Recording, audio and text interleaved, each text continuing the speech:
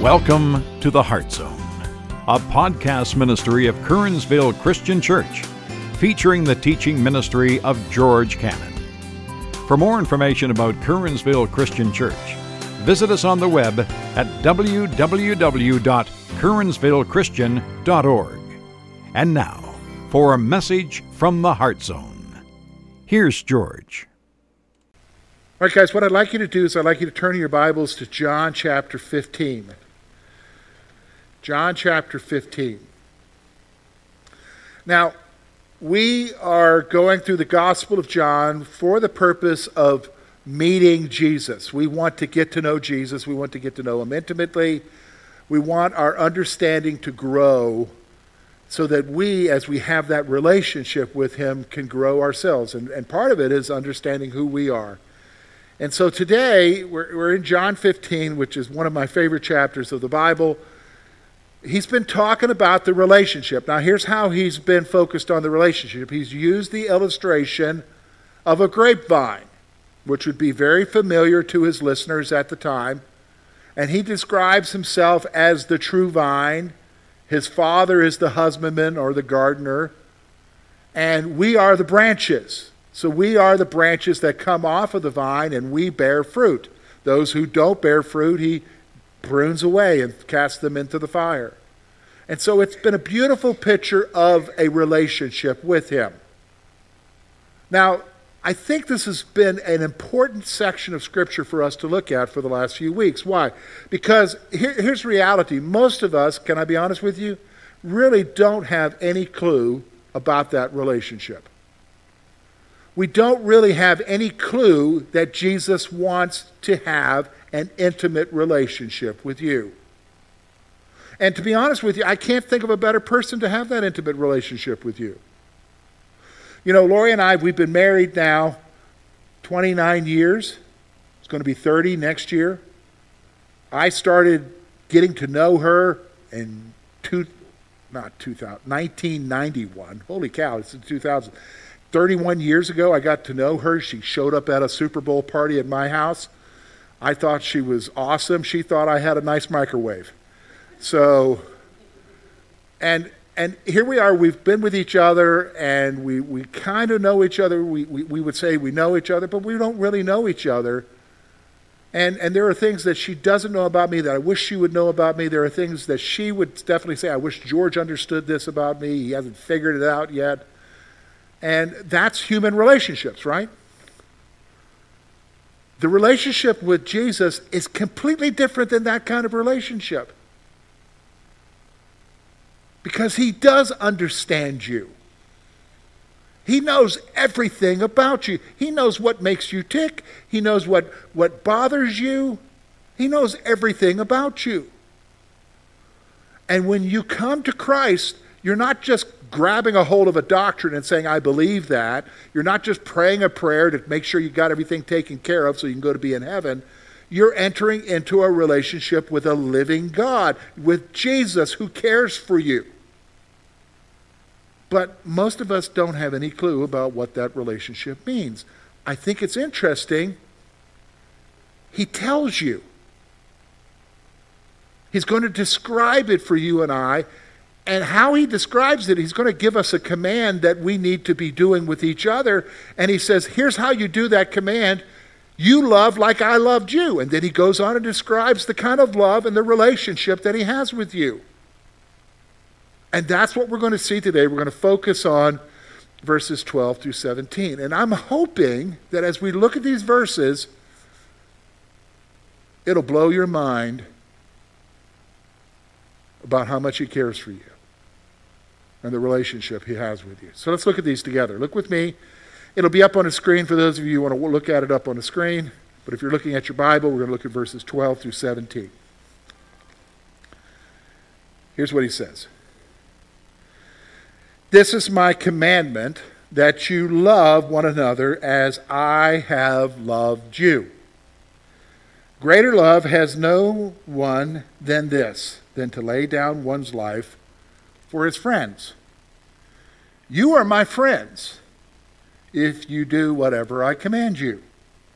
No longer do I call you servants, for a servant does not know what his master is doing, but I have called you friends. For all things that I heard from my Father, I have made known to you. You did not choose me, but I chose you, and appointed you that you should go and bear fruit, and that your fruit should remain, that whatever you ask the Father in my name, he may give you. These things I command you, that you love one another. All right, so here's what we're going to do, folks. We're going to take these verses and we're going to try to get to understand the relationship. He's going to define it for us, but here's how we're going to do it. First of all, we're going to see what's important. He's going to show us the one thing that's important. Think about that for a moment. And then he's going to talk to us about his love for us. Now, let's talk about what's important. If I were to go around to people today in the church, I'm not going to, but let's say I was going to go around, and I would say to you, what's important in church? What's important for Christians today? We would have a lot of different answers. Some of you would say evangelism. Some of you would say this. Some of you would say that. Some of you would say this. And the answers would be many. And we might actually have a heated discussion here with people disagreeing over what they think is the most important thing. Well, we don't need to argue about it. We don't even need to ask that question because Jesus tells us what's important. And we see it right here in verse 12. Look at what he says in verse 12. Here's what he says. This is my commandment, that you love one another as I have loved you. That's what it says. Now, I'm using a New King James here. Some of you have an NIV, some of you have a ESV, some of you have something else, some of you are using the Old King James. I don't think any of your versions say this. This is my suggestion. No, it doesn't say that, does it? This is my commandment. You know what that is, right? That's I'm telling you to do something. This is important. So here's three things I want to point out to you, first of all. We need to pay attention to the things that Jesus repeats. You need to pay attention to the things that Jesus repeats. So have you ever noticed that when you are with someone, or if you're working for someone, or you're in a relationship, and it's like a parent-child relationship, and the person who is in the superior position, when he's talking to you, says the same things over and over, you kind of get the idea that he wants you to do that. So like if I'm having a discussion with my children, and I say to them 4 times in a 5-minute discussion, take the garbage out. Take the garbage out. I hope you have a great day. Take the garbage out. How did it go over here? Take the garbage out. What am I trying to convey to them? Take the garbage out, right? Why? Because I repeat that, okay? Listen to how do we know that Jesus wants us to understand what's important here? How do we know that? Okay, look with me on the screen. John chapter 13, verse 34. A new commandment I give you, that you love one another as I have loved you, that you also love one another. Wow. What's he trying to get us to understand? John 15, looking for John 15. Here's where we were in verse 12. This is my commandment, that you what? Love one another. We need to pay attention, right? You need to pay attention to what Jesus is telling you here. Here's what he's saying. Jesus is telling us to love one another and how we are to love. He's telling us how to love one another and how to do it. How do we do it? Like he did it. Do you understand what I'm saying? Like he did it. In fact, it's interesting. Throughout the New Testament, whenever you see the whole issue of the command that we are to love each other, it's always like God has loved us or Jesus has loved us. For instance, husbands, love your wives as Christ loved the church. He's telling us exactly how to do it. And the example of how to do it is who? God. This is important. This is what makes the most difference. How do we know that? Because over in John 13, by this shall they know that you are my disciples, by your what? love for one another. It didn't say by your hate for one another, by your joking with one another, by your love for one another, that you genuinely care for each other. And he's going to tell us why next week, why that's important. But right now you need to understand what's important and how, why, and we're going to see the relationship from that. So here's what he's telling us then. Look with me at verse 13 through 17. He's going to tell us how that love is expressed, how he loves us. So let me read it to you again, okay? We're going to go one verse at a time. Look with me at verse 13. Here's what he says. Greater love has no one than this, than to lay down one's life for his friends. So that's the first one. How much does Jesus love you? He laid down his life for you. So here it is. Jesus loved us selflessly and sacrificially. Selflessly, it wasn't about him. It was about us. Sacrificially, what? He laid down his own life for us. He went to the cross for us. Do you understand what I'm saying?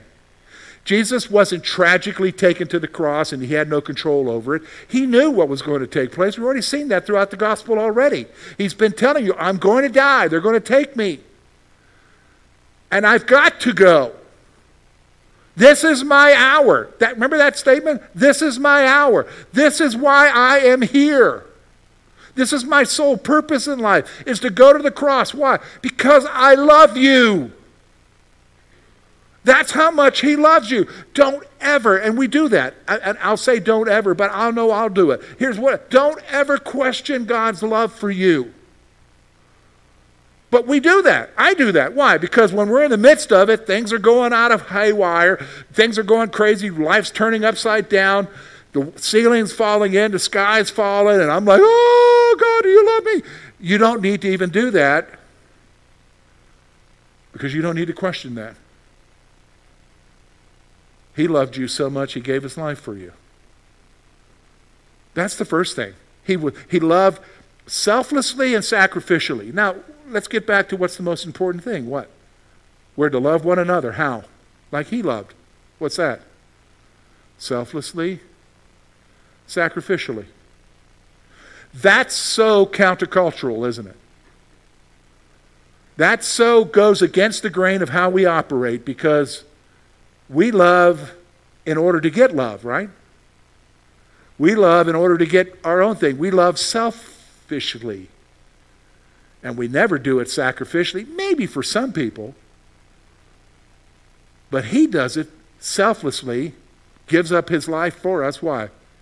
Because he loves us. Look with me at the next verse now. Verse 14. He's going to turn the attention to you and I now. Okay? Verse 14. Here's what he says. You are my friends if you do whatever I command you. Oh, wait a minute now. I thought we're describing the relationship, George, how he cares for us. Yeah, but he's got to interject you and what part you have in the relationship. So here's what he's saying to us.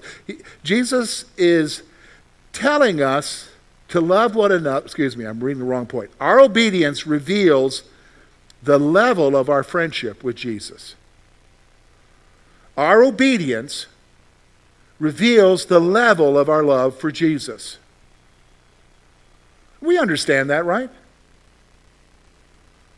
You know, you have somebody who tells you they love you. You ask them to do something. Oh, yeah, I'll take care of it. I love you, sweetie. I'll do it. And they don't do it. It's just words. But Jesus is saying he's not into words. He's into action.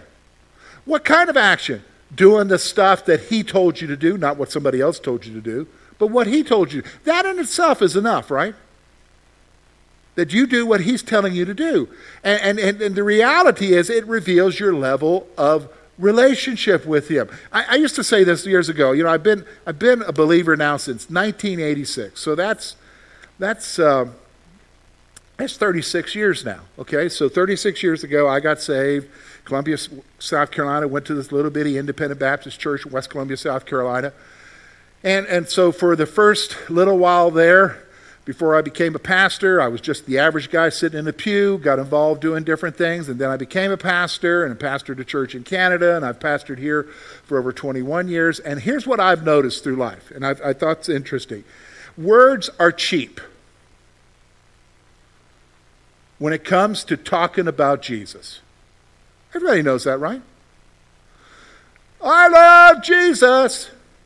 Great, wonderful. You love Jesus. What's your life show? What do you mean, George? Here's what he's saying. It's interesting. Always look at verses in the context, not add to it. What's the context here? A new commandment I give unto you, that you what? Love one another. Here's what he says in verse 14. You are my friends if you do whatever I command you. What did he just command us? Love one another. And through the years, what I've seen, I think is the biggest contradiction, that you have people, they'll answer Bible questions, they'll pray down a storm, but then when they interact with other people in the church, they're as mean and miserable as can be. What really revealed who they were? The answers they give, or the prayer they prayed, or how they were with people? Jesus said, you're my friends if you do what I tell you. What did I just tell you to do? What? Love one another. Like I loved you. Wow, that stings, doesn't it? That stings me. Here's what verse 15 says. This is interesting. No longer do I call you servants, for a servant does not know what his master has done, but I call you friends. Think about that. Who are you, folks? If I were to say to you, who are you? Somebody will say, well, I'm a servant of Jesus. Wonderful, but that's not what he calls you. He calls you a what? Friend. Now think about that. The God of the universe, with everything that's going on right here on planet Earth and the rest of whatever, and all of the turmoil and all the difficulty and all that goes through his godness and what he deals with, in his superior supremacy, which we acknowledge and realize, he looks at you and he doesn't call you a slave. He doesn't call you a servant. He calls you what? A friend. See, this is the next point I want you to see. You want to understand the relationship? Jesus does not view you as a slave or a servant.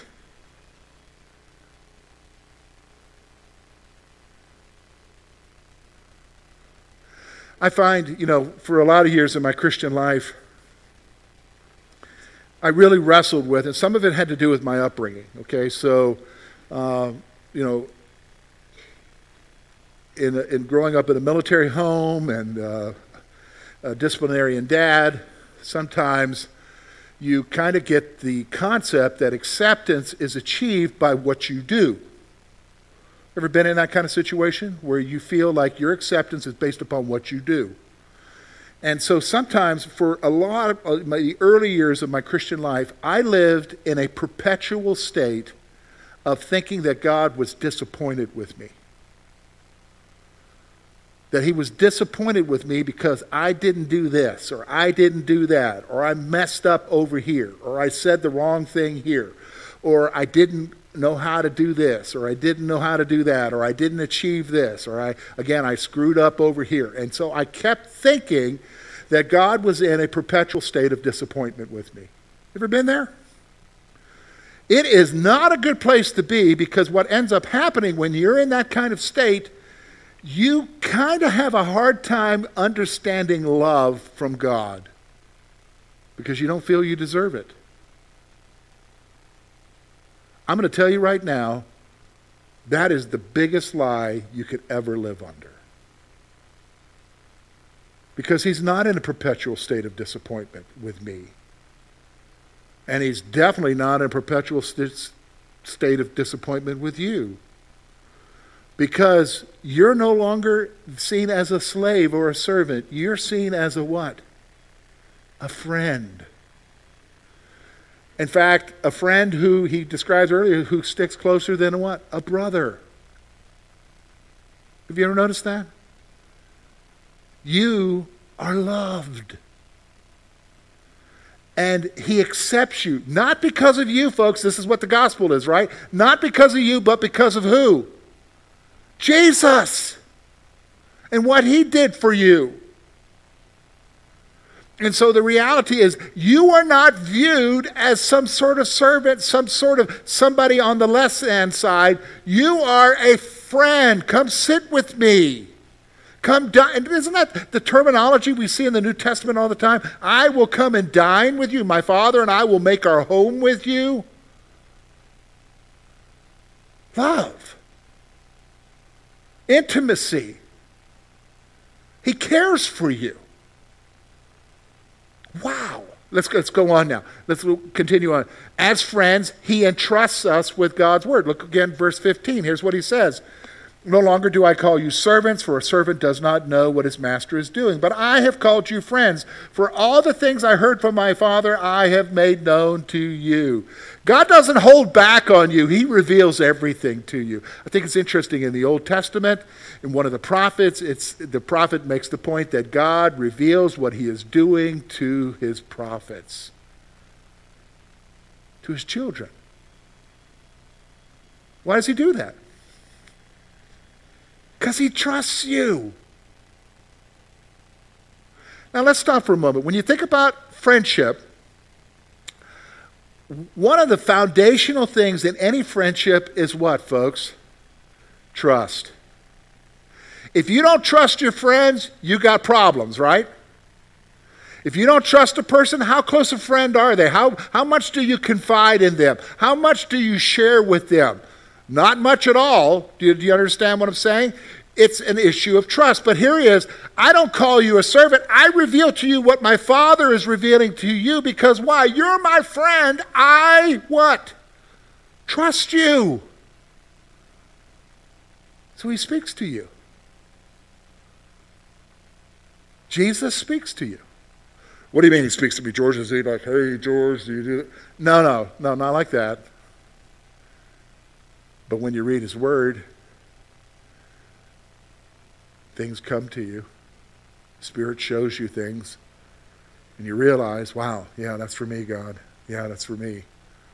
You're speaking to me here. This is the reality. So he, as a friend, he entrusts us with God's words. Here's the other thing I want you to see.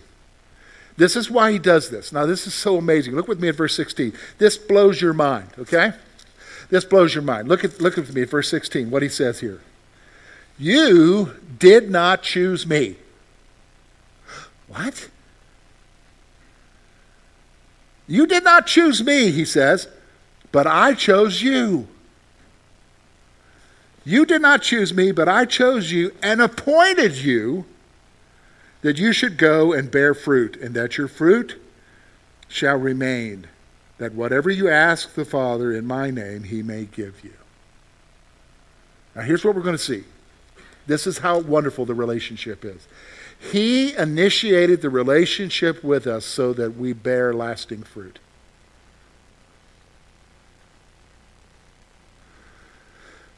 Now, if I were to go to you right now and I would say to you, tell me about when you got saved. Tell me about the time that you became a believer. A lot of you would share with me, well, you know, I remember when my mom shared with me the gospel or my grandma shared with me the gospel, and I realized and I prayed and asked Christ to come into my life, or in my instance, I remember very clearly the moment that a buddy of mine in engineering school at the University of South Carolina invited me to a Bible study there at the Student Union Center, and I went to that Bible study and I was told to read the Gospel of John, and that evening I gave my life to Christ. You have a clear moment in your mind of when you came to Christ, when you came to him, and when you realized and you embraced him. Jesus said, you didn't choose me, I chose you. I initiated. What do you mean you initiated? He initiated. How did he initiate? Someone came to you. Whether it was your mother or your grandmother. Someone came to you and shared. Someone came to me and what? Invited me to what? Go to a study. Someone got up and spoke and what? Spoke to me. Someone had just happened to have a Bible that evening so that I could read it. He initiated. He wanted to have a relationship with you. Listen, write that down. He wanted to have a relationship with you. He wants to have a relationship with you. So he initiated you coming in contact with the gospel so that you would respond and what? Come to him. He's not sitting on the throne room saying, oh wow, there's George. How did he figure it out? Wasn't expecting him. That's not God, is it? He initiated the relationship. Why? So that we would bear fruit in our lives. Now, when we talk about fruit, what are we talking about? The fruit that he produces in our lives. Love, joy, peace, long-suffering. The fruits of the Spirit that what? Are lasting, everlasting. This is how much he loves you. He wants your life to produce fruit, which can only come because you're in that relationship with him. And that's why he gives you that promise again. Remember I told you the promise of him answering prayer, what does it got to do with? It has to do with answering prayer with reference to what? You bearing the fruit that he wants you to bear. Look with me, look verse 16. That your fruit should remain, that whatever you ask the Father in my name, he may give you. He's going to provide everything you need for you to become the person that you need to be in him. So ask. There's one other thing I want you to see here. Verse 17. It's got to be important. Look at what he says.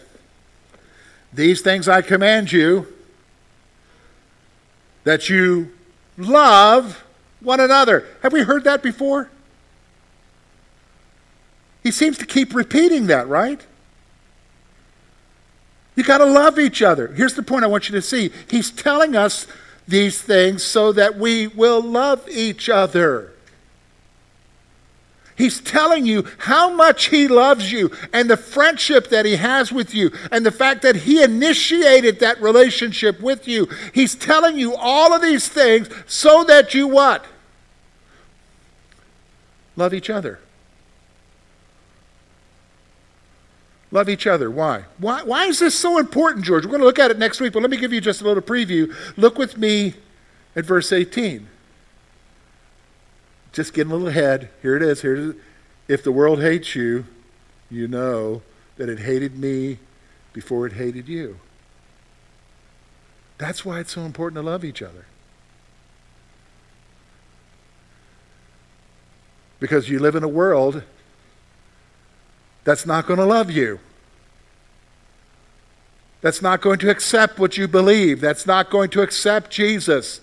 And so therefore, you've got to come somewhere when we gather together and be with people who what? Love you as Jesus loved you. Do you see? This is the relationship. You're not a servant. You're not a slave. You're a friend. So act like one. That's the reality, isn't it? We need to act like we're friends of Jesus. Something to think about. Let me pray for you.